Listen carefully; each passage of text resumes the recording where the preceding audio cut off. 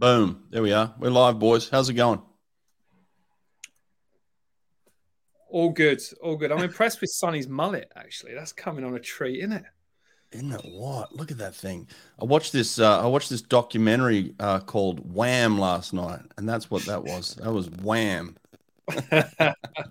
Yeah, all good. All good. Brett, thanks for having me on. Sonny, good to see you again. I haven't seen you in a while. No. I miss it when I saw James every day. They were the good days when I woke up and I knew James was going to be there on pool deck with me in a suit. Come to Hassel, you have to do something, right? Hang on. Last time I saw you guys, which was not long ago, I'm talking a couple of hours. I'm looking at your Instagrams and stuff. James, you're in Turkey, weren't you? And Sonny, weren't you in Germany? Yeah. I was. I've just done a week with Ben in Turkey, and I did a week before that with Flo in Nice. But now I'm in London. I've got a boxing event tomorrow, which I'm looking forward to, and getting ready for Japan. And Sonny, what were you doing in Germany? I was at the German Nationals. There's like the senior nationals, also their first trials event for Doha Worlds, and it's like a mandatory event. So all the German national team who are going to the Worlds in 2 weeks had to be there, with the exception of Florian Wellbrook, who apparently, said to media, "This is a stupid idea, and I'm not going to go." Good for him. Oh, I love it. That's awesome. Where are you, Brett? Where are you at the minute? I'm in California, man. I just moved, so this is going to be my new studio. I wish you guys. Well, I think I've shown you privately what the front of the studio looks like. It looks epic. Just outside these windows here, I've got a beautiful 25-yard pool just staring at me with sunlight, constant sunlight on it for 12 hours a day. So that's gorgeous. I got the complete setup, but right behind me here is a bed. So anytime you guys want to come to California, there's a bed there for you, James and Sonny. You're welcome to it. Even if you want to come at the same time, I think it's big enough for both of you, so that we can squeeze you in. So, mate, I got the setup now. I'm in California full time. Living with my girlfriend, Kerry Hayne, who's a former U.S. breaststroker herself, and so we're just gonna be doing tons of swimming content. We're really diving into this thing, man. I'm pretty excited about it. Nice. And I saw you did a bit with Michael, right? Did you race him? Did you actually race him? I actually do race Michael Andrew, and that video will come out on Friday. What's today? Wednesday. So a couple of days from now. I've actually seen the first edit of it. Nate, obviously my producer back in Virginia, he's done the first edit of it, and I think it looks pretty good. I think I'm going to surprise a few people with this throwdown, this backyard throwdown. So listen, the idea behind this, and again, I want to have both of you guys do this with me. The idea is just to get legends to come in and race. Initially, I was thinking Gary Hall Jr. lives down the road. I've got Mike Cavick in my backyard here at the moment. I got Jason Lezak lives here in Irvine. So it's like I've got all these people around me. It's like, wouldn't it be cool just to invite them over, have a barbecue, have a little chit chat, and then we just slap on a swimsuit and race for old time's sake. That's kind of the idea behind it. And Michael Andrew was the first one. He was actually the one that suggested I come down and do it in his backyard. It was the first day of him preparing for Paris. He had his little break after the trials. He said, when I got down, this is the Andrews family, the Andrew family, like this is the criticism they get. This is the reception I get. Come down, we'll have a full barbecue for you. You come to the pool, you ask my dad any question you want, you record anything you want, you talk to me about anything you want. Like, how can you not love this kid? Him and his family are great for swimming. I don't agree with every single thing they're doing, right? None of us do, but none of us would go to Tennessee and agree with every single thing that Matt Kredich is doing, or what everyone's got there. I wouldn't go to watch you, James, with your guys and say everything. I would do it exactly the same way, but it's like you're doing what you believe in and what the swimmers believe in, and as long as you and your coach believe in it, then go for it. But the thing that I love about Peter is, and I said this on my Instagram today, he's very smart. He's but he doesn't think that he knows everything. He's very inquisitive. He'll ask a lot of questions. He'll let people in if they know what they're talking about, like James Gibson. You're welcome on his pool deck any day of the week.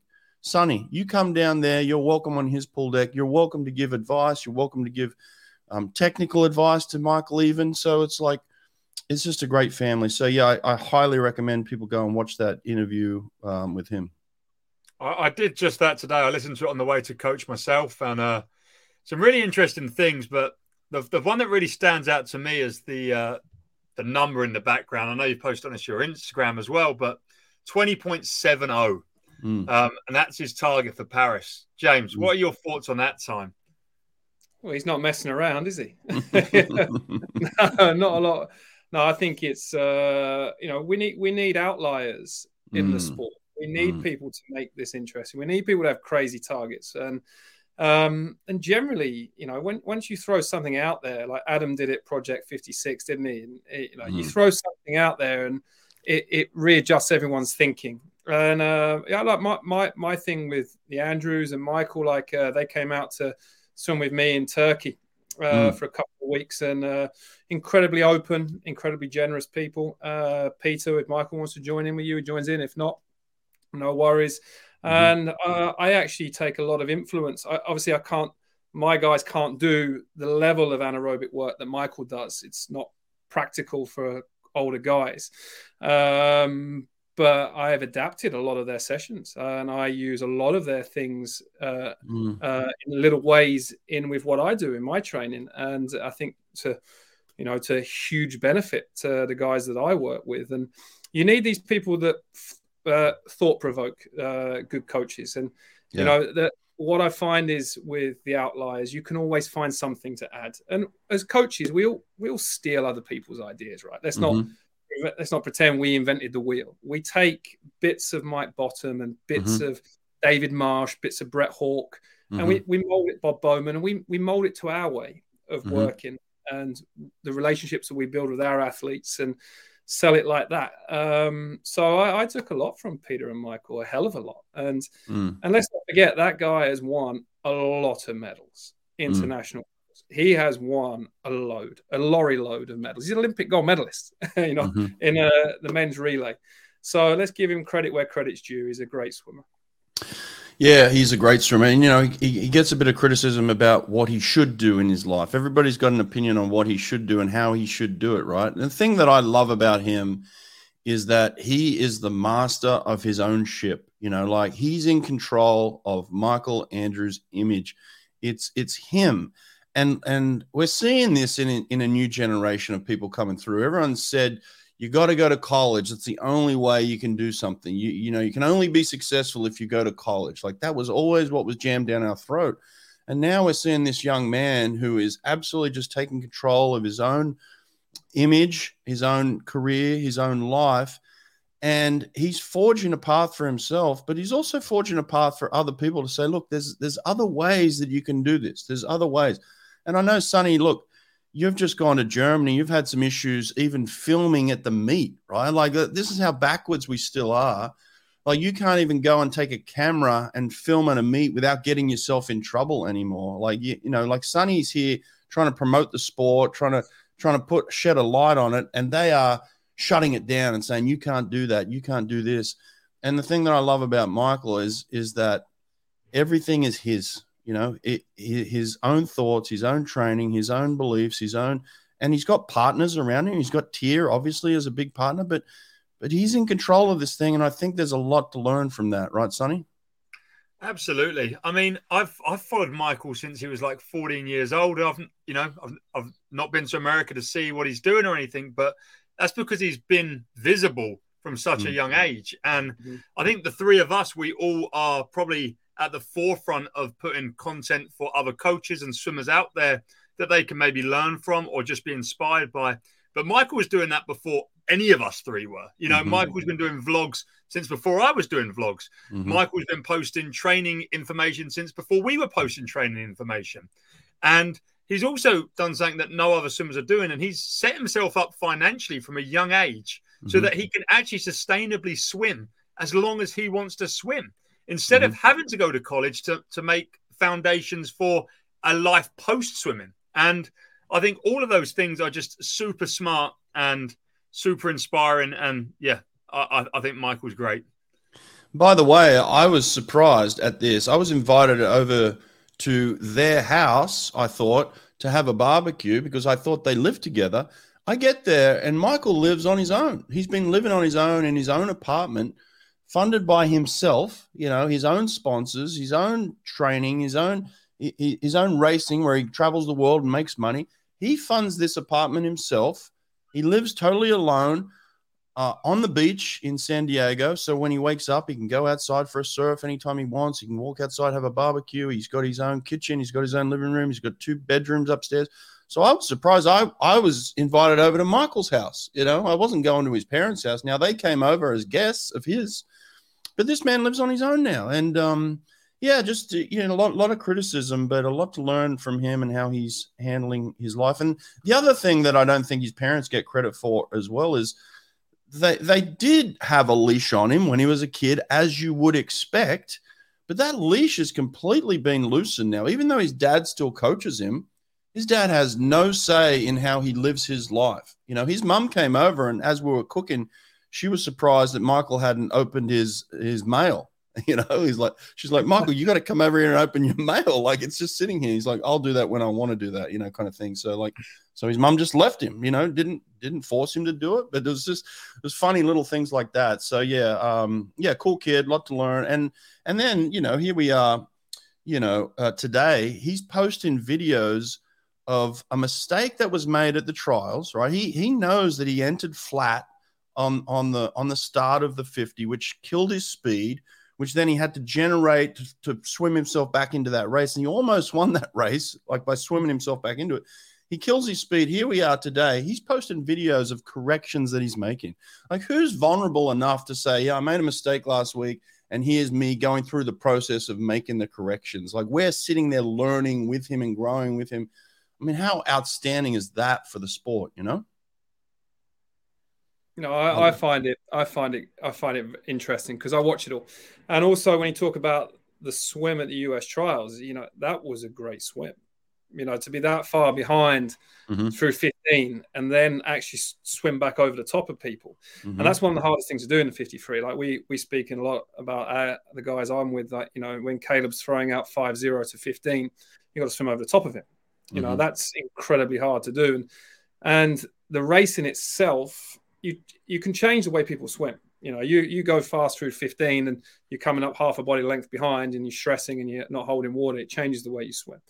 So the impressive thing for Michael, and that I know he just missed the team, and let's not beat around the bush. He just missed it. Still one of the fastest times in the world this year. It still was. And he outswam everyone else. So that actually puts him in good stead for next year. That process of controlling your emotion, getting your catch, and actually almost winning the race, like you said, is actually quite impressive from my point of view. Well, mate, let's take it back to the World Championships themselves. You've actually got 2 swimmers that could win this thing. You got Ben that you've been working with in Turkey on and off here and there, and then you've got Flo in France. What's the relationship now? It used to be full-time and permanent. Now, obviously, you're working with World Aquatics, traveling the world and stuff, and then popping in time to time. Give us an update on where you're at with their relationship.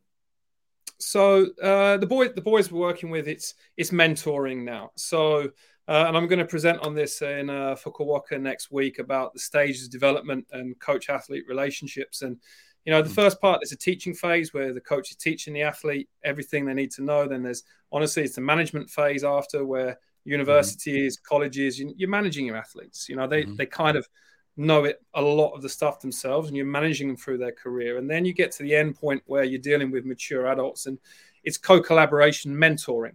It's more of a mentoring process. And yes, they're both in a good spot. They're not the number one in the world. Cameron McAvoy, he's the clear favorite in terms of speed and time this year. He's 3 or 4 tenths clear of everyone else, which in sprinting is a country mile, and that's his event. He's got to stand up and deliver. But at the minute, all eyes are on him.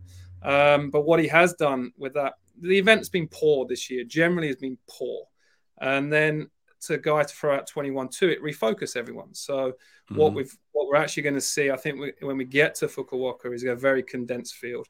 I don't think the time out the heats is going to be very similar to the time that makes the final, because everyone's going to go pretty much gun-ho in the morning. And then in the final, it's a race. The best racers will take the medals. I think there'll be a sneaky lane, 1 or 2 or 7 or 8 medalists come out of this field for sure, because they're going to be more condensed. But, Cameron's the guy, and thankfully he's refocused the event. Thinking that 21.6, 21.5 was a competitive time is long gone, thankfully. There's too many people getting too comfortable. Yeah, I think so. I think you're right. Yeah, I did feel that too. It seemed like the 50 had kind of swung back the other way for a little while there. With Bruno maybe stepping out and with Caleb obviously stepping out for a while. It was almost like Ben earned his wins last year. He won pretty much everything there was to win, right? And earned his wins. But he wasn't winning them at that top end 21-1. He was still winning them at that 21-3, 21-4 type range. So I think now seeing Cam do what he did, I have, just from an observer's point of view, I've seen an elevation in Ben in the last couple of weeks even. Is that my bell? You guys talk amongst yourselves. No, you got to go and get an Amazon delivery. Brett's out of it. This is the great thing about live, Ayla. This is actually live, as you can see. Well, you take over, Sonny. You're good at this hosting malarkey. Well, he was just talking about watching people in the 50 freestyle. I think he was mentioning Ben, and if I'm not mistaken, he was probably going to say the diff.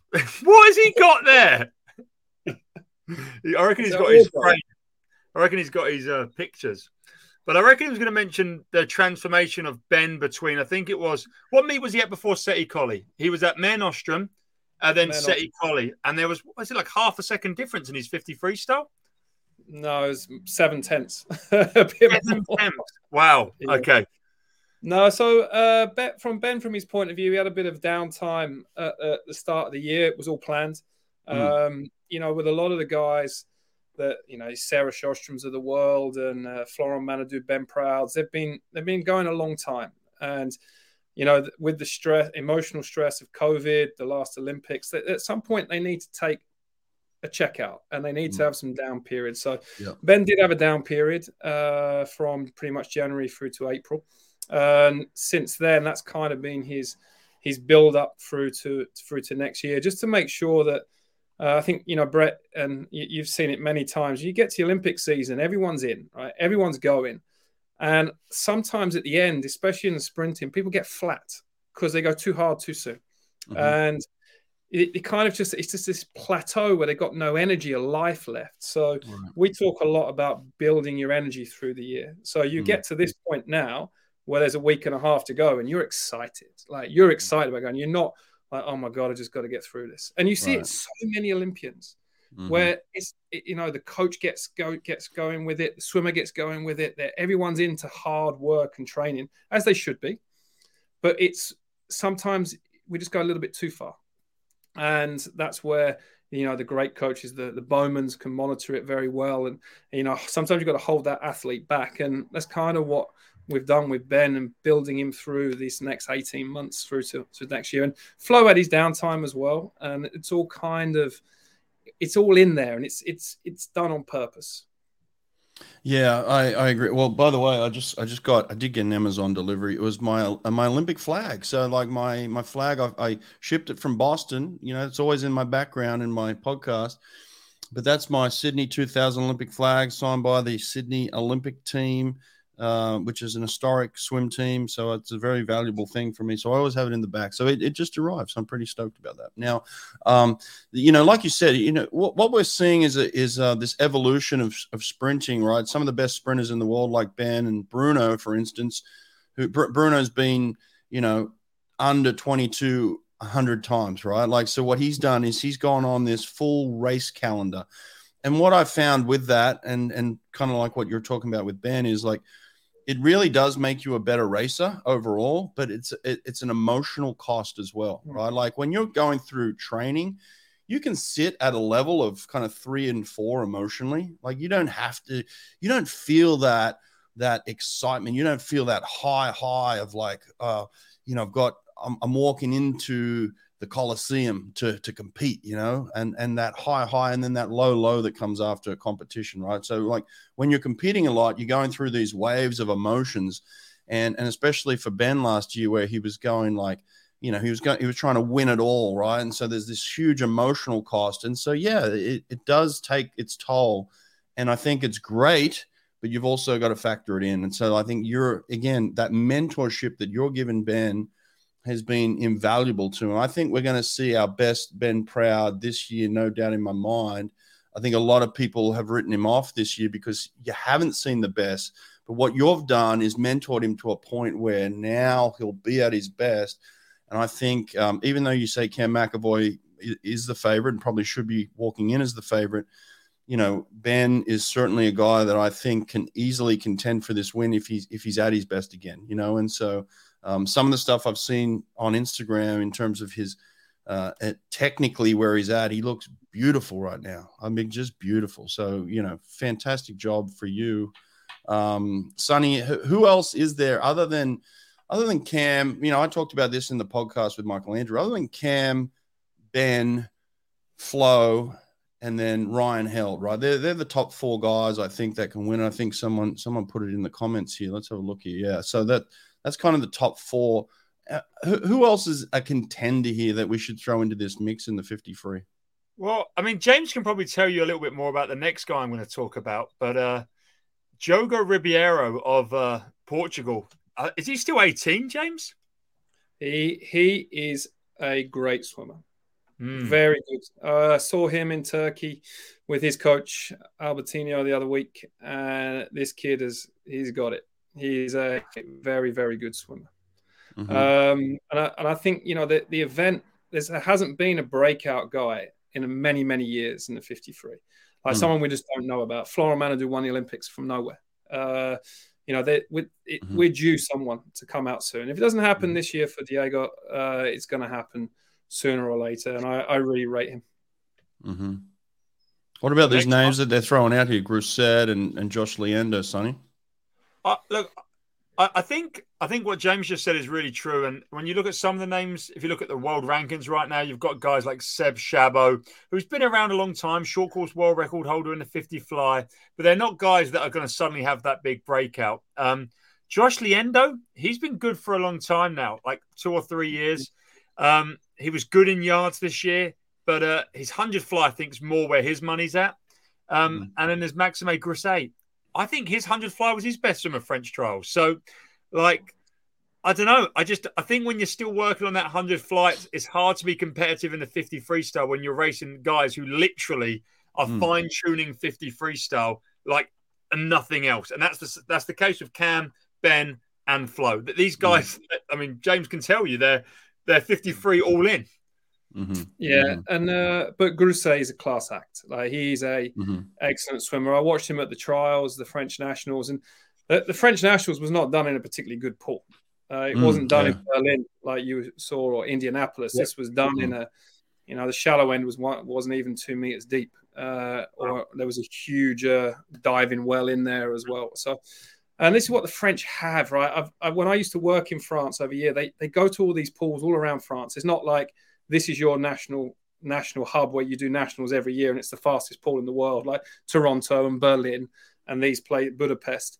They go to I met rough pools. I saw Laurent Manodou break a world record in Tours, and I was like, this place didn't really have a warm-up or anything. And so they have this, the French actually have quite a good inbuilt resilience. So whatever you saw come out of the French nationals, they're going to improve. They are going to improve. And Jack Overharen has got a good sort of leadership program there, and he's got them definitely going the right way. Give us an update, mate, on your role at World Aquatics. Tell us about that a little bit. Yeah, so really exciting role. I really enjoy so I've been there for 3-4 months now, working within the development team. So what we do is we've got projects going all over the world. I travel here, there, and everywhere. In fact, I've been to more places the last 3 months than I've been in my whole life, I think. And I've met so many wonderful people involved in swimming and volunteers as well, Brett. Like we're not talking people that get paid large sums of money or even get paid for these roles. They do it because they love it. And I'm so impressed. But there's a lot of people, a lot of nations that need some help to develop, and they need some help with their structures and governance and move forward. So we run these programs, which hopefully you're going to get involved with in a little bit more in the future. We do yearly development plans, drop-in development seminars. We host clinics everywhere. And it's been fantastic for me to be involved in this process. It was the right point in my career as a coach, and I still have a foot in with the elite side, which I'm very lucky I'm able to mentor these two guys. But that's it. That's what I'm not going to run a program anymore because my job is what I do with World Aquatics, and I take that very seriously. I love it. I love it. Who reached out to you in terms of this potential role? Like how did this come about? No, this was me looking into things and making propositions. And I think, this is one thing, what we do in our sport. When you're a head coach of a program, you always take on the people that, you get all these messages. Can I come mentor you? Can I come watch your program? Can I come and do this? Can I come and do that? And sometimes you get the good feelings with the guys, and you generally take in the people that pester you, That's kind of the way I was. I was like that as a swimmer. I pestered Ben Titley to let me swim with him. He said no. I used to go in my backpack at 5 a.m. to train, and he'd turn me away. Funny how things turn out, isn't it? But I've always been like that. When I met Sonny, he pestered me about, can I get involved? Can I come and do this? And can I do that? And I think I took a lot of responsibility on myself, and I wanted to do this in this point in my life, and I like and the development side is giving me everything that I kind of never had from always working with the obsession of winning and the obsession of winning a medal, and it consumes you, right? But there's so much more to swimming. There's so much more, and World Aquatics are the custodians of world swimming. That they are, and it's not just what you see on the podium in Fukuoka. There's so much stuff that goes on behind the scenes, and especially in the development team. That's kind of got into it. I love it, mate. It's awesome. Yeah, really cool. I'm going to put you on the spot here. I don't know if this is, you can help us. But Sonny and I want to go live for the World Championships, and our idea is to watch the swimming live on YouTube through World Aquatics, but then like talk about it and commentate on it. Who could we reach out to at World Aquatics to say, can we just look at your feed while we commentate or talk? Is there someone I can reach out to? Yes, I've got the contact. I shall connect you. Oh, beautiful. Look at that. See that, Sonny? Boom. You're getting things done, Brett. I like how he uses live on air to put pressure on anything. Well, there's not going to be someone listening too. World Aquatics might listen to us, but James is in there, so it's like send us a contact. We just want to talk. We just want to talk about swimming, and we want to make it even better. It's an incredible sport. I think this World Championships. Look. To take away from the people that aren't going, because like there's names every week coming in. Sonny, you just added a new one to the list a couple of days ago of somebody that's not going to the World Championship. So it's like, but I still think this is going to be a fantastic World Championships. The people that are there right now, I think the US Australia head-to-head battle is something that is going to be completely epic and worthwhile watching as that progresses. We're actually going to have Rowan Taylor come on in a couple of days live from Japan and just talk about the build-up of the Aussie team and stuff like that. So that's going to be cool. So like the people, like even you guys, just people that are coming into this and just talking about it. I think we're changing the way we look at swimming, we present swimming, and I think that's cool. And Sonny's leading the way. Like I get a lot of inspiration from Sonny and what he's doing as a young guy. To have the kind of, faith in himself, just like you said, James, just pestering you and just doing his own thing. I think it's that Michael Andrew kind of idea of like, back yourself, trust yourself, back yourself, and go in and do some different things. So I like it. Sonny, what do you got coming up? We just got British Nationals in the UK. It's not as exciting as going over to Worlds. But like you, Brett, I'm excited to watch Worlds. Again, what you said, we can talk about who's not there, but I think that's almost just a disrespect to the people that are there, because the people that are there are the ones that have qualified to be there. And the people that aren't there, unfortunately, probably aren't good enough to matter if they were there, And we can talk about the biggest miss, Caleb Dressel, but he quite literally isn't good enough to be there because he didn't qualify for his team. And even, in a weird way, Michael Andrew, he didn't qualify for the team. They've got the biggest roster, they're the deepest country in the world, and people will represent that country, America, and be successful. So the people that aren't there are kind of irrelevant. And it's the people that are there that are going to make so much excitement in terms of watching that event. And I'm very jealous of James, who's going to be there front row, soaking it all in, getting some cool Instagram clips, I don't doubt. All right. Is this the jealousy comes in there? It was one post, Sonny. It was just one post. It was one post. Yeah, that's going to be awesome, mate. So I guess what's your accreditation? Are you kind of a VIP? No. Working. So we've got through the development team, we're going to host seminars every day. There's going to be coach education seminars. I'm hosting elite athlete development and the role of the coach. I'm hosting a holistic role to coaching. So I'm doing something. I'm doing a practical session for coaches to come and watch on freestyle skills and drills, and trying to be a lot more open. And the whole process started in Melbourne last year, and it's going to happen more and more. So they're going to use the major events as a platform to sharing, learning, education, bringing people up.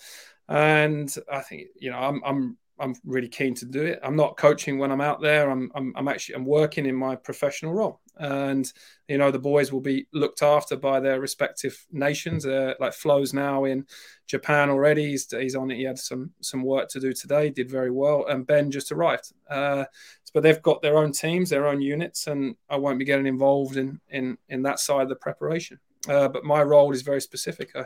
World Aquatics. I love it. Mate, as you were talking, it just hit me, the similarities between what I watched last night, the Wham documentary. Like, you look like George Michael, and Sonny looks like Andrew, the other guy who was in Wham. It's freaky how the similarity. You guys have got to go watch this documentary.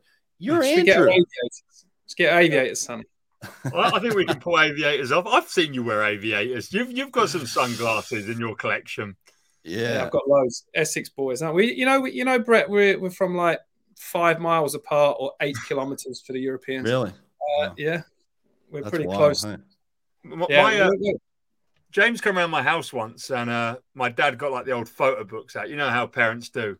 And we're looking through this photo book, and I must have been like 10 or 11 years old, and James's mum is handing me an award at my club championship presentation evening. Wow.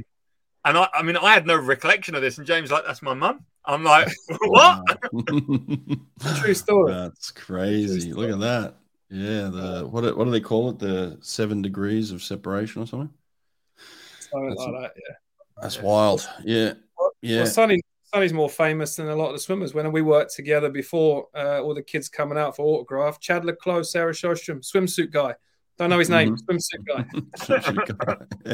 I don't think James knew my name for the first year of knowing him. Or he just liked to wind me up. No, mate, you just know everyone by Instagram handles now. Or threads. Threads as it is now. I'm trying. What's happening with threads? Anyone know? Yeah, look, no one really knows his name. It's just meme. Threads. Yeah, Threads is hot right now. I just asked Paris Hilton, man. It's hot. So love it. Wait, have you got a story with? Is that actually Paris Hilton, or is that like Madame Tussauds or something? Dude, that is 100% Paris Hilton. So the story is, if you go to my Threads, you'll see my Paris Hilton photo of me from 25 years ago with Paris.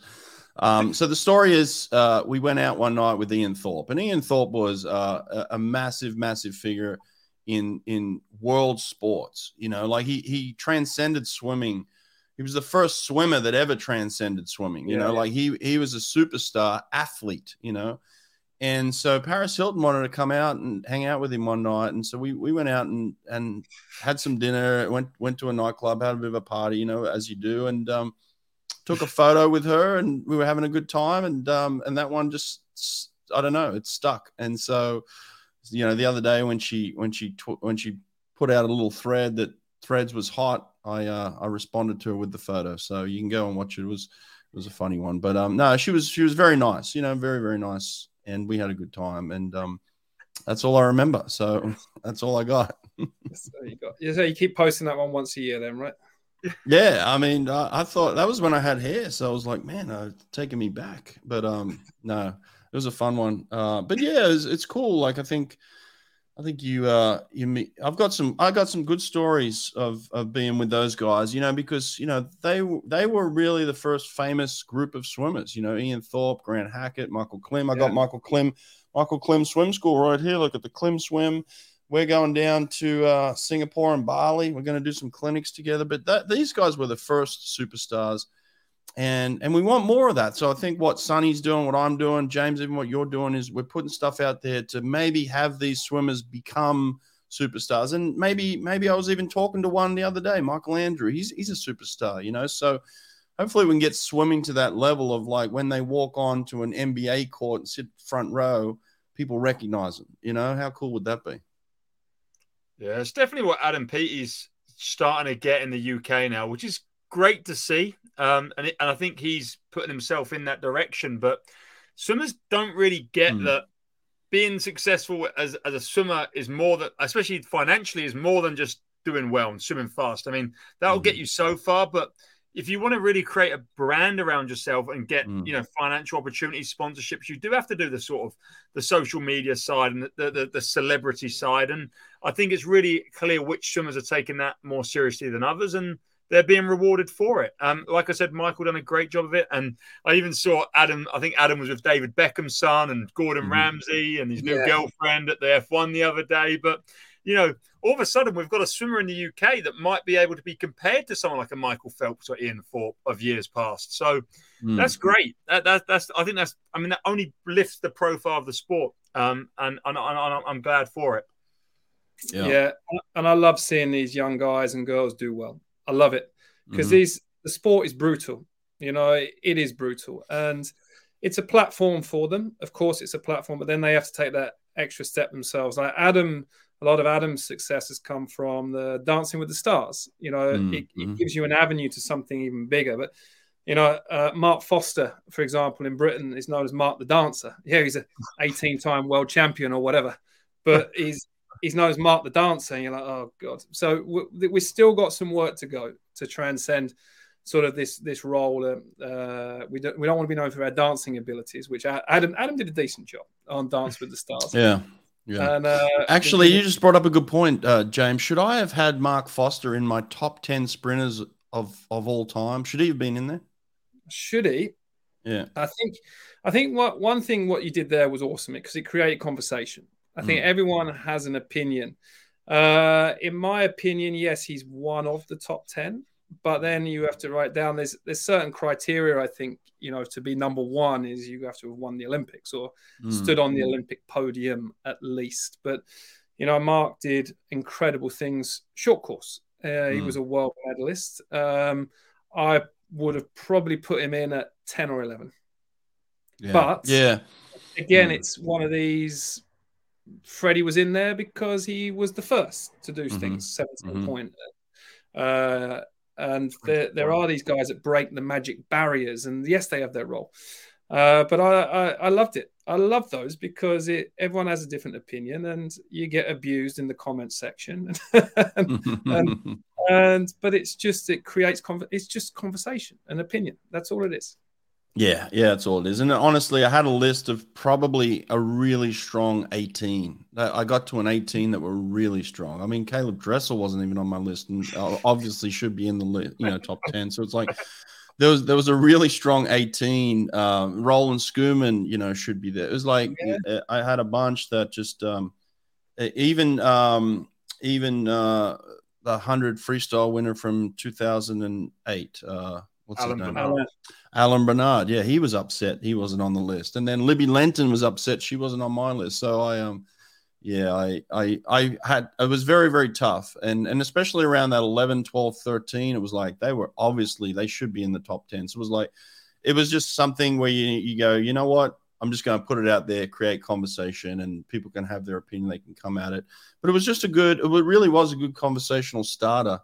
And that's probably what we could do here is like we could sit and go through event by event for the World Championships coming up in a couple of weeks and say who's going to be top 3, who's going to win it, right? It's just all opinion based, but it's great for conversation, So I think that is there any surprises that we don't know of, James, of people that might come through in the next couple of weeks that might surprise us because of maybe a spot's been opened up from an Adam Peaty who's not going to be there, or Caleb Dressel's not going to be there? Is there someone who's going to be a world champion, let's say, not a medalist, but is there someone that's going to take a world title that we might be surprised by, you think? I don't think there'll be a surprise, but someone like Nick Fink is setting himself up to have a great meet. Also, one of my male stars, I'm not saying stars, I don't want to put pressure on people, but I'm going to say a swimmer that I really admire is Thomas Chekon. I watched, yesterday World Aquatics put out a tweet a post that was the top 10 ranking on the 50 fly. And I was like, oh my God, Ben's number 1. So I text Ben, I was like, do you realize you're number 1? We haven't done, you might as well do a few fly sprints. He hasn't trained any fly? No, nothing. Done nothing. We completely forgot about it. I messaged the strength coach. I was like, do you realize Ben's number 1 seed in this 50 fly? Wow. I was like, we better do something about this. But, but Chet Thomas actually this year, but that's Ben's time from last year. Thomas is number 1 from this year. Right. On current form, Thomas in the 100 back. I can't wait for the 100 back. I want to see Ryan Murphy. I want to see the Chinese guys, because the Chinese guys have been posting. It's interesting, that just popped up. The Chinese guys have been posting huge times, and let's see how they transfer. I want to see, they've got the Asian Games in Hangzhou coming up. That's really important for them as well. So I'm interested to see from that point of view. Summer McIntosh is setting herself up to be a superstar, which already is. And again, I think a lot of the media and a lot of the stuff I've seen so far, it's about everyone that's not going. You brought it up. Sonny spoke about it. But it's time to start thinking, let's acknowledge the people that are there. Let's respect the people that are there and keep it focused on them, because it's their time. And there's going to be new world champions. That men's 100 fly, I can't wait. No Milak, no Dressel. It's going to be great. The top two fastest ever are not in the event. So let's watch it and have fun and let the others. And it's going to come down to the last 10 meters. There'll be some big lads scrapping around.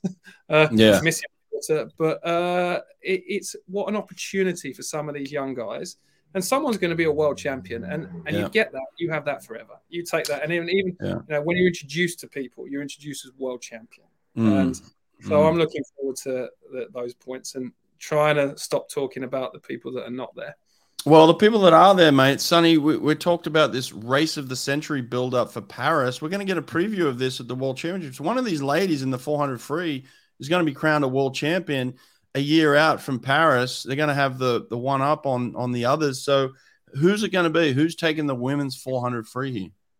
Well, I have very strong opinions on this. I don't think it's as close. I think there's way more close races that we don't talk about. I think Summer's a completely different caliber athlete to everyone in the world right now in women's swimming. She's unbelievable. Like unbelievable. 420. I mean, James has worked and spent enough time with Katinka to know how unbelievable Katinka was. And what Summer done to her world record is just unbelievable. I mean, this is not close. Summer is better in every attribute than the girl she's up against. She's been 153 this year. She's super fit. Summer's going to win by 2 seconds. It's going to be crazy. Wow. Oh, Sonny. 354, 353. Something ridiculous. Oh, somebody send this clip to Dean Boxall quickly. Oh, get that to Boxall. No. Everyone else is feeling the pressure. Summer ain't got no pressure. Katie's got some pressure. Tippus has got some pressure. No, I don't know. That's my opinion. James, would you agree?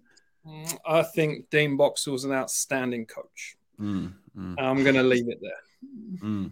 Yeah. So there you go. So look, I think they're all well coached for sure. But I think Dean is very competitive, and we know how he likes to hunt and get those wins. So it'll be interesting. And then I don't think we've seen the best of her yet either. You know, like I don't think the Aussie trials. You know, we saw the best swims there. So I think the Aussie women are certainly going to be at their best at this games. I think the Aussie women are going to be very tough to beat in a lot of events, which is going to be pretty cool. You know, with the head-to-head battle of the US, it'll be interesting to see, you know, how the young kids do on the US side, right? Like they're a very strong team because they had a great trials. I think they surprised everybody with how competitive they were and how strong the trials were. This is a whole different kettle of fish when you go to the World Championships. You travel overseas, you're eating, you know, Japanese food, you're traveling on buses, you don't have the comforts of home, and you're a young kid for the first time. Completely different environment, right? But they have posted really strong times, so it's going to be interesting to see. What about this one? This is obviously going to be one of those events that's talked about a lot, this men's 400 IM. Are we going to see a world record in the 400 IM, you think, at this meet? I'm feeling a great swim from Leon, but I'm not feeling quite that yet. Maybe Bob will save that for next year. Really? How do you save something? Like what does that mean? How do you save?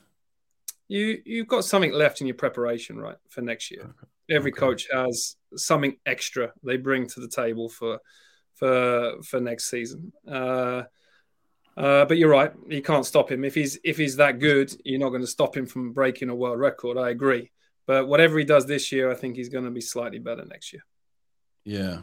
This is an interesting comment here. Where are we here? Where is this comment? Let me pull it up.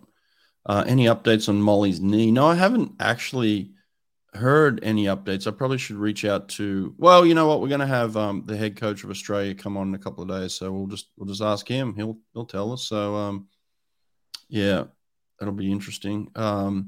Yeah, look, it's hard to predict someone either doing a world record or not who's that gifted and that talented and saying, well, you know, he'll save it for the games. It's very, very difficult to do a world record at the Olympic Games, and especially now that it's his home Olympics, the pressure to even just win the event is enormous.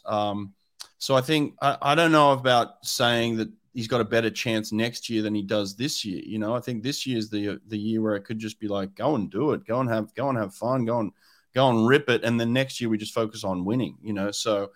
That would kind of be my way of thinking. Now, a lot of people aren't talking about this. Bob Bowman is the head coach of the U.S. team. He's got his French star. What you know about the U.S. team, James, and what you know about the French team, how will they allow that interaction, you think, at the championships? Well, you know, with any sort of major team, there'll be limited interaction, but it'll all be already managed and already set up. It will be Leon will have his coach. It'll either be his home coach from France, or I don't know if they've got one of the assistant coaches from Arizona coming to look after him, but it will all be prepared. And Bob's very professional. He'll be proper he's head coach of USA. He's got his responsibilities and he'll take them very seriously. But everything will already be arranged for Leon. Everything will all be like say example, myself, Florent is already there, and it's all done. The planning's done. It's finished, and they're on adaptation mode, just depending on feel. So that's kind of already taken care of. So when for people that don't know, is when you do go on national teams that there's assigned staff. And what you find in a lot of US colleges that you might even get 10 swimmers go from your college, but all on different countries. But then they're assigned specific coaches by their national teams when they go, and you have to keep things professional for the athlete. You can't jump in and jump out and confuse them. So they've got their one point of call when they're there. They have their stability. And that's kind of like, Australia works like that. Britain does, France, USA. And it's really done to protect the athlete. And, you can't have too many influences confuses people. You might have even experienced a little bit of this being the head coach, on the ISL staff, right? And maybe some of your swimmers were on some other teams. Did you have any of that going on at the time? Yeah, you get a little bit, but I had that really the first year, but the second year was, and the third year was mainly you're dealing with your day in, day outs. And a lot of the hard stuff is when you're getting communications from home, the athlete needs to do this, and this, but it's totally inappropriate. Yeah. And that's where leadership comes in. You're like, well, they've raced. They don't maybe need to do 8K on a Monday morning after a hard weekend of anaerobic work and emotional fatigue and anything like this. So that's where the role of head coaches come in to dictate it. And that's kind of why they like their bubbles. So when you go away as a national team, you like your bubbles. You want all the information about the athlete up front, and then you're in charge of managing them, because the last thing you want is someone jumping in, new information, new things changing, trying to dictate the program from afar. And actually, it's different to be in Japan. You're in Japan. You might have slept rough. You don't know the situation. The session that written might be totally inappropriate. The athlete might be still jet lagged. So the coach there has to make that choice, and they negotiate with the athlete and say, right, maybe today we're going to do low end work to help you recover from the trip, not the VO2 max session that's written down. And it's tricky. It's really hard. But that comes with experience and time. Yeah. Are we allowed to ask this question, James? And you can answer it however you want.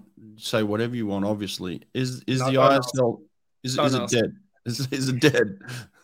I think you need. I think you can direct those questions to the people that work with that organisation. Good point. There you go. See, I'm glad I asked. Let's go on to this, because I know it's both of your favourite topics. But someone's asked about the distance events. But you talk about race of centuries, but we've got some really. Do you guys follow distance swimming, Brett? Yes, of course. Oh yeah, I follow it. Yeah, Sam Short. You did an interview with him recently. I think he's going to win them all. Sam Short. That's my money. Sam Short's going to win them all. Win them all. He's going to win them. Yeah, he's. Yeah, I think he's favored for whatever he's going to win. I think he's going to win it. I don't know what events he's going to win, but I think he's going to win whatever events he wins. I think he'll win those ones. That's good though. Distance. Now look, distance. Fred, you know what distances they do in distance freestyle? Yeah, they do the 750, the 1300, and I really like Gregorio Palcineri. Really like him. Yeah, he's a good guy, good dude. How can you not like that guy? He's a pimp. I love that guy. He's a pimp. There it is.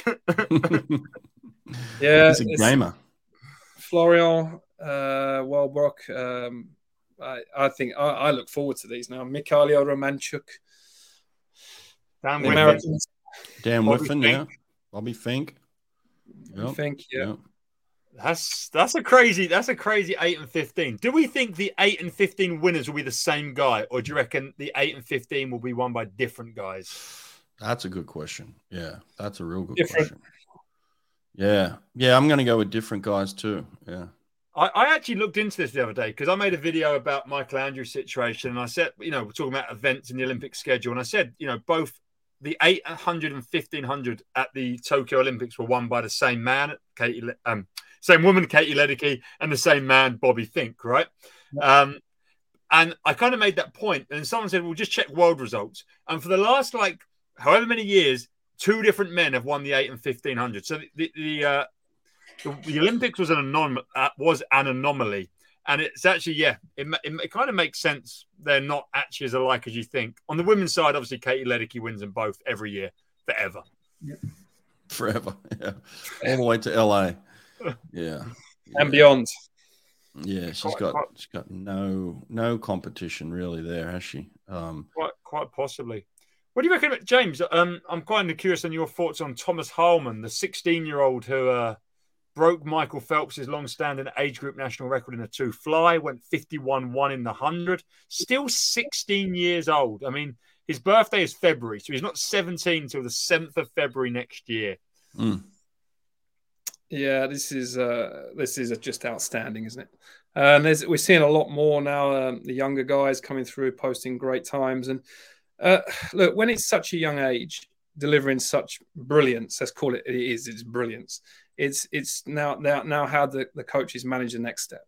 You know, and like we talk about coach development and how the coach behaviors and that it's changed. The game has changed. He's not the same guy as he was 12 months ago. He's now at an elevated competitive level. So the coach has to adapt. He has to change a little bit the program and how that moves. And there's going to be, you know, it's interesting, right? Does a guy accelerate to the next level like Michael Phelps, or does he stabilize? And I don't think there's any right or wrong answers. The job they're doing with Summer McIntosh at such a young age as well, it's incredible, the coach management and how she's developing. So in the US, there's incredible experience for this. And what I like about the US, they always ask for help. You know, it's sometimes when we're in some smaller nations, it gets very insular. The people tend to work in silos quite a lot of the time, but the US is very open. And I think, you know, they'll have some great support networks there to bring him through. What about this question? And I like your answer there on that. I think he's a talent for sure. I think he's got a long way to go before we're talking about him being a world champion still. You know, he's young, very good, but a little bit away from being a world champ just yet. In the next few years, potentially for sure. He's on that David Popovich path of like getting better and better, right? But in terms of sprinting, James, let's go back to that for a sec because I love talking about sprinting. How do we? I'm having trouble now because I'm classifying sprinting, but I think it needs to be reclassified in a way because now we've got you as a firm specialist coach where you're coaching specialists, guys that can swim top end speed for short distances. Right. But then you've got sprinting on the other side and you've got Popovich's coach who's coaching him for the 100, 200, having a lot of success. And we can talk about, is anyone going to beat him in the 100 or 200 at this event? But it's like, these to me, it's almost like we need to branch off now and say sprinting. You can't just classify it as sprinting anymore because you can't put David Popovich in the same class as a Ben Proud. They're two different athletes now, right? No, 100%. And well, we do it with open water, don't we? We put that as a different class. And I think sprinting is becoming it's becoming more and more specialized. And yeah, it'd be interesting to see what happens over the next few years with whether the events will come into the Olympics. You know, will 50 breast, 50 fly, 50 back? I'd love to see it. I'd love to see those. You're working at World Aquatics, mate. Don't you have a say in this? I'm not the guy that makes those decisions. That comes from the IOC. You see World Aquatics, they're included in the program. But I'd also love to see 4x50 freestyle relays, 4x50 mix, because these events are so exciting. You know, a 4x50 mixed medley relay would be incredible, mixed freestyle. But yeah, it's becoming, you know, it's becoming its own sort of genre, you know, because of the you know, even Sarah Shoshman to a certain extent, you see how she's going. She's uber competitive in the 50 fly and 50 free. You know, I can't. You know, what she does is just it's mind blowing. How every year she's just relentless. Sarah's relentless. She's just there, year after year after year. So just these specifics of training and art, and it's an art more so because it's so much that goes into it, the technique work, and it is becoming its own sort of thing. But we do need to separate it a little bit. But again, it's one event. Yes, it's, in my opinion, it's the blue ribbon event of the Olympic Games and the World Championships. It's the one everyone wants to win, one length from one end to the other. Same as Usain Bolt and 100 meters in running. So yes, it is. There's more and more guys specializing in it, and the field is getting closer and closer and closer. I still think in women's sport, women's 53, we have not seen anywhere near their potential. I still think a woman can go 22 points at some point. When a woman really masters the straight arm freestyle properly, we're dropping to 22 point. I honestly believe that. But you know, the men's is becoming more and more depth, and I think the heats are going to be, there's going to be some twitchy men in Fukuoka. because you're gonna have to go. You're gonna need to say it's such a fine line now. You've got to save a little bit for the semi, a little bit extra for the final, but you can't miss out. The depth is getting more and more because people are specifying. Well, you talk about specialization, and we talk about freak athletes. I mean, why is this in reality? Why is this not possible? Why can't you go, 21 flat, let's say 46 high and 142 high? Why is that not possible? But for me, it might be possible, but that's not the way a lot of people work at present. There might be someone out there that can do it. Is just that uber talented that just hasn't found the swimming pool. But the way I get led by the athletes in terms of, you can just tell an athlete inside of them, and do they want to do hundreds? You've got to love what you do. When you climb on the block, if you're doing a 400 medley, you've got to love it. You're going to dive in and you want to be there and want to do it. And you can see it in their eyes. If you're trying to make someone do a 200 and they don't want to do it, they ain't ever going to be competitive. If you're trying to make someone do 100 when they only want to do 50s, as much as you try and as much as what you do, it never comes from inside, and the brain takes over too much, but the heart, it's never quite there. Yeah, well, to me, it's even more obvious than that, right? Like it's really easy in this regard. And Sonny, you can jump in here too. For me, it's really easy to compare track and field to swimming. You look at a 400-meter track runner who's just running around the track once, as opposed to a 100-meter runner who's just running the straight, right? Completely different athletes. So what you would say to yourself, well, why can't Michael Johnson win the 100? Because Michael Johnson wasn't built like those 100 runners, and those 100 runners weren't built like Michael Johnson. And that's what we're seeing here when we talk about the 50, 100, and 200. As good as David Popovich is, he's not built like Flo Manadou, right? And Flo Manadou isn't built like David Popovich. So it's like they're two completely different athletes that are having success at the top end, but they're built completely differently. So like Flo's built for speed and power. David's built for speed and endurance. Yeah, exactly. So that's the difference here. And that's why I think the further we get into the specialization, the further we get away from an athlete possibly being able to do the 50, 100, 200. That was a thing of the past. That was a thing where it was kind of like you threw a blanket over because everybody trained the same. Everybody specialized in the training. Don't you agree, Sonny? Well, that's a question I wanted to ask both of you guys, because I have thoughts on this, and I wouldn't really know how to put it into practice. But, James is going around to developing nations and helping them get better at swimming. But at what point should we, one, get specific in the events we're training for?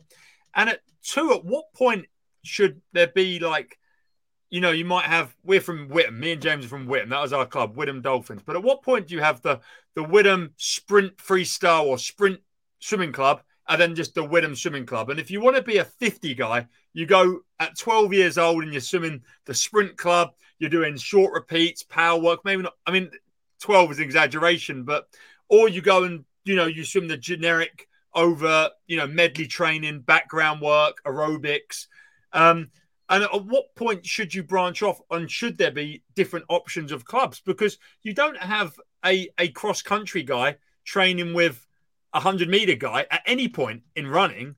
But until 18 in the UK, you have the 50 freestyler train with the 1500 freestyler and the 400 medley swimmer. And maybe the coach can go as far in the 3 lanes they're provided to say, you're doing 1050s and you're doing 1000s, or you jump out after 6 of the 10 200s. Like, we're not even close to specific training, especially in age group swimming. Yeah. The long-term athlete development models are all around aerobic work at a young age, aren't they? But I'll give you an example. Ben Proud is probably the closest guy that I know that came from a specific age group program in sprinting. When he lived in Malaysia, like Ben's from Malaysia. It was a lot of short repeats every day, Michael Andrews style, but not quite as much. And that was at Ben's development, was that. And yes, when he was trying to do the hundreds, when, a few years back, he was still 48.4, 103. He was still trying to do the hundreds. it was never quite natural to him because he didn't have this grounding. And I think what a lot of countries do with their LTAD models is to cover all bases. You know, you're not covering just the 50 free or 50 back, 50 breast, 50 fly. You're covering swimming globally. So I don't blame, there's nothing wrong with those models because the federations, they have to have a pathway. You have to have a pathway. But it's interesting. I don't, honestly, I'm involved in all of this, but I don't have the answer. Like when you know, is it right to give a 12-year-old lad or lady just purely sprint training? Are you stopping their long-term developing or are you promoting it? Because I guess Usain Bolt, you're right, Usain Bolt, and he never ran cross country just because he was supposed to or join in. So, you know, that's an interesting debate. It'd be nice to get the experts in, you know, to come on and and the scientists in development just to come on and have a chat. Someone like David Popovich, does he feel any kind of pain? Of course he does. If he didn't feel pain, he'd be flipping in his best time in the 50 free. So he'd be flipping in 22.3 and he'd be coming back. Yeah, you know, he'd flip. So you got to give him a little bit of leg room. So 22.3, he'd flip in and he'd come back in under 24. And so, of course, he feels pain. Yeah, he's feeling the pain. So what he's doing is he's figuring out, how do I manage that? Where do I manage my speed so that I don't feel this enormous piano hit me at the 35-meter mark to finish this race? So it's like, yeah, we all feel pain. It's just the management of it. And I think that's what the top sprinters in the world are figuring out right now is, how do I work my strengths and weaknesses so that I can end up touching the wall first? You know, David's strength is his back end, like Kyle Chalmers, right? Like they're both going to manage. They're going to manage the way out, and they're going to hammer the back end, and they're going to swim over the top of people, which they always do. And then you got you guys who are going to be front runners who are going to go out and say, well, I'm going to manage it on the back end. You know, so it's like there's this game of like, where's the line for me, right? James, you see this all the time, right? Yeah, I see it. Kyle's a master of it, right? I can't wait to watch him and David because they're the same strategy. They sit on the person and come over the top. So it's just I'm looking forward to watching those two go head to head. I think the 100 free goes, swimming's cyclical, isn't it? Sometimes it's the front end boys and they're the ones that just try and hang on. But now we're in a generation of back enders, and it's almost as like it's true, isn't it? Like you already know kind of what's going to happen, and I wouldn't like to be a swimmer to swim next to these guys. Well, it's funny. It's funny you say we're in a generation of back enders, but like they're still going out in what used to be all out, right? Like they're still going out in 22 high, but what they're doing now is they're coming back in what the guys that used to go out in 23.5, they're coming back in that time now. So they've learned to manage that top end more, but still come back. So it's you don't go 46 unless you're going out in 22.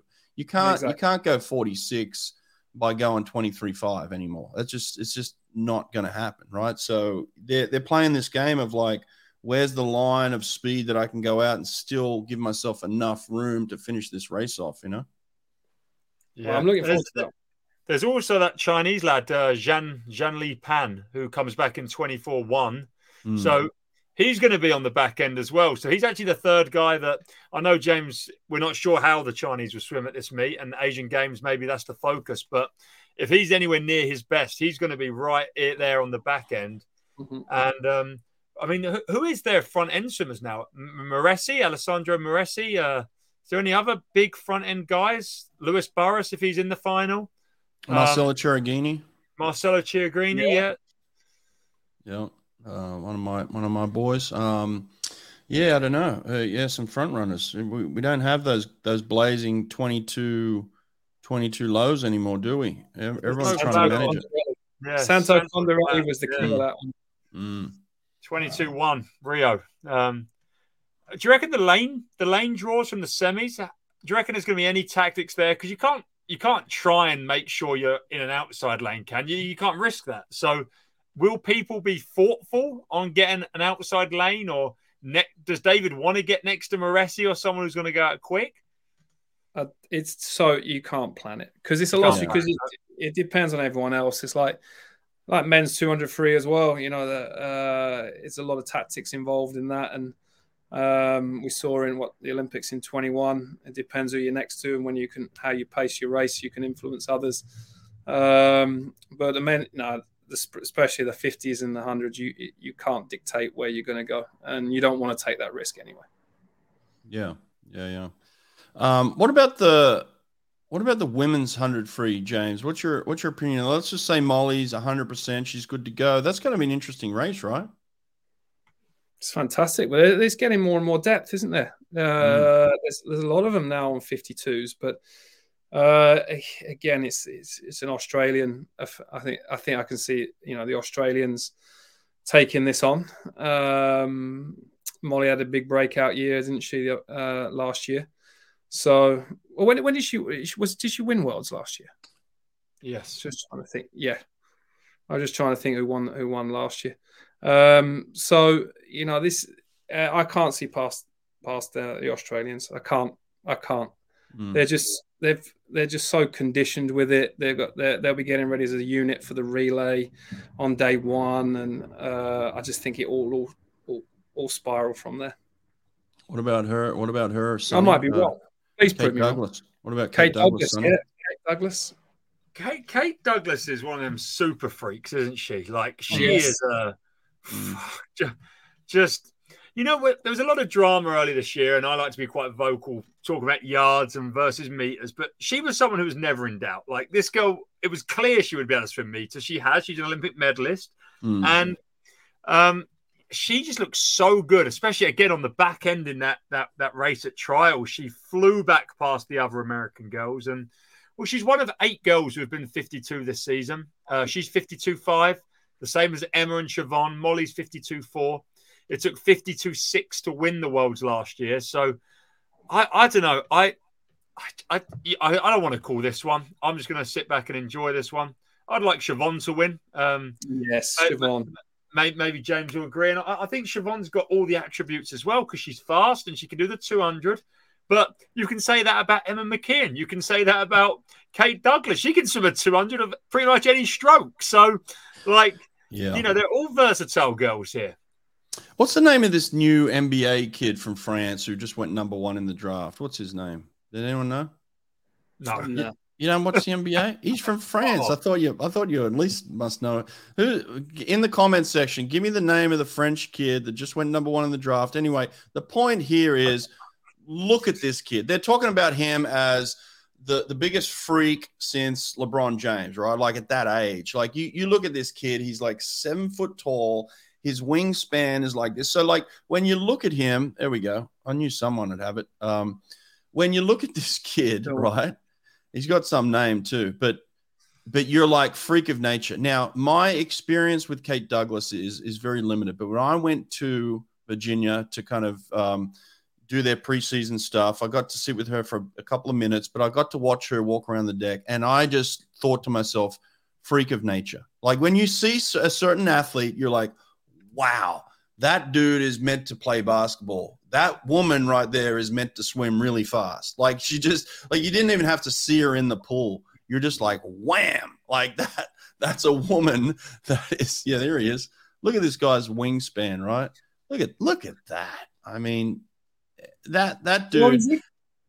And the funny thing is, yeah, have a look at the wingspan, but then have a look at him next to like regular NBA players, like the guys that he's just gone into the league with. He's like a foot taller than the tallest. Look at that. It's a freak of nature, right? You gotta do some research on this kid, by the way. Like it's wild how talented this kid is. But that's the Kate Douglas that I think of, right? Like I looked at her and I was like, oh my God, I've never seen, like, you're just like, wow, like her waist was like this, her shoulders were like that. She had a wingspan. It was like she was just built to swim. And so when Sonny talks about it, like we just knew it was like a guarantee, yeah. But then at the top end of women's swimming, you kind of have these freaks of nature right now. Like these women, they're all kind of like a Summer McIntosh. You look at her and you're like, wow, that girl's built to swim. So it's like there's a couple of freaks of nature out there all kind of around this. It's a very good time for women's swimming.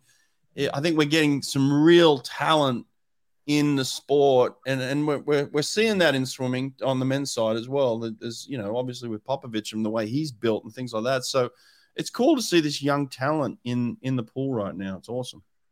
That's the event I really like. Not the women's 400, but the women's 2am, because that's like the clash from all angles, right? You've got Summer, who's the 4am, 4-free, multi-talented, very young. You've got Kate Douglas, who's this like sprint freestyler, but kind of does 200 breaststroke. She's in the 2am. Then you've got Kaylee McEwen, who's, again, the best backstroker in women's history, but also does medley and freestyle and breaststroke, goes 106. Freak of nature. I had her put her arm above her head in the podcast. I was like, what the hell is that? The freak of nature. Yeah, and like you look at them three girls and you throw in whoever else wants to turn up. There's a few other good ones like Alex Walsh and Anastasia Gorbenko and Abby Wood, but that's a race that excites me. That's a race that I can get into because you've got three super freaks who are all going to go head to head. How come in England you say the word 3 and free, but it comes out exactly the same way?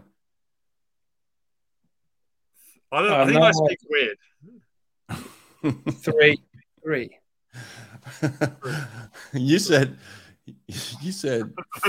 free super freaks. It's like I'm just messing with you British boys. It's always fun. Well, we taught you English, didn't we? The Queens, yeah, we stole it and just repurposed it. We need to see another big championships in Australia. When are we going to see another big one in England? Are we going to get a world championships or anything like that in England? Well, just had one. We had a world short course, didn't we? In Melbourne. It was cold. It was cold and wet, wasn't it? Wasn't the best time of year to do it, but I love myself. There's a big one coming in Brisbane. I love the Commonwealth Games. When we had the Commonwealth Games in Birmingham last year was outstanding. Gold Coast 2018, wasn't it? 2018 was a great. So I think there's a lot of partisan crowds in Australia and England. I think it could be to do with the Ashes, which is we're not talking about that too much because it's going on right now. Cricket, that's not the rest. India understands us, but Europe and America don't get it. What about this? A lot of people bypassing this World Championship. How is Doha going to be received? Year of the Olympics. It's very unusual to get World Championships. The year of the Olympics. It's going to be in February in Doha. How is that going to be embraced by the athletes, especially with so many people missing this one? You think are they going to miss that as well, or is that going to be better represented? You think, James? I think it has a lot to do with how the nations, how they formulate their selection policy for the Olympics in Paris. And so just how it works in a lot of countries is that they have their medal targets for the Olympic Games. That's their medal targets, and so they put their focus on the Olympics because it guarantees their funding for the next 4 years or the year after. So that will be most nations' priority. I'd hope that a lot of nations use the World Championships as part of their qualifying criteria for Paris, because it's going to be an incredible meet. It's in Doha, the pool's rapid, and it's fantastic. The more major events we have, the better for the sport, more visibility.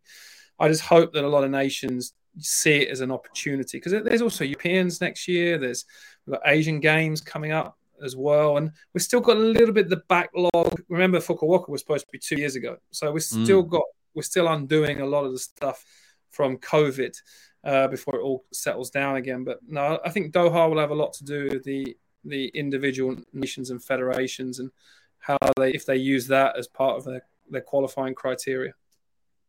But then so would you say have one qualifying meet in December that works for Worlds and Olympics? Well, what they'll do is, what a lot of the major nations now, Australia, USA, France, they have they're set on their trials, which is always like 3 or 4 weeks before, isn't it? So it's a late trials, and it's just whether the nations will maybe some of the smaller nations might use, or medium nations might use those Doha World Champs. They say that you can qualify from here. there's very different ways of qualifying. Like some people have already qualified for the Olympics. I see on Instagram, I've qualified for the Olympics already. But then a lot of nations have got a one-shot trials, which will happen 4 weeks before Paris, and that's it. You go, you make it there, you go, and if you don't, you don't. And so they can embrace Doha. If the federations want to, they can embrace it and make it part of it. And I'd honestly, if you're going to have a major event, I'd like to see as many good swimmers there as possible. All right, I love it. Hey, listen, boys, I got to run here in a minute. Last thing, we haven't really talked about the prospects or where Flo is at. Was Flo at his best in at the trials, or is there a little bit more up his sleeve for this one? I think the line is he was at 50% and unshaved. I think that's what I've got to say. No, he was. He's gonna be competitive. I'm gonna leave it there. Like he's already had some, from where he was in January to where he is now. It's a completely different athlete. Is a completely different swimmer, and he's enjoying his swimming. And I think that's when. Well, it's say most swimmers, when they're happy, they're dangerous, and they're going to be competitive. And he's in a good spot. I think he's starting to feel he's coming to life a bit. He's starting to feel like 21.5 at the trials in the morning was a serious time. That's what time he did want to win a medal at the Olympics in Tokyo. So he's starting to feel like his old self again. He's getting more and more articulate with his preparation the older he gets. Like he's taking his recovery very seriously now. And I'm seeing lots of things in him that, you wish you had from years ago when the body recovered a lot better. But we train totally different to what we've ever done before. This is the first time I say it to everyone. I've worked with Flo for 10 years, 11, 12 years, but it's different every year. He's not the same guy. He's 32 years old.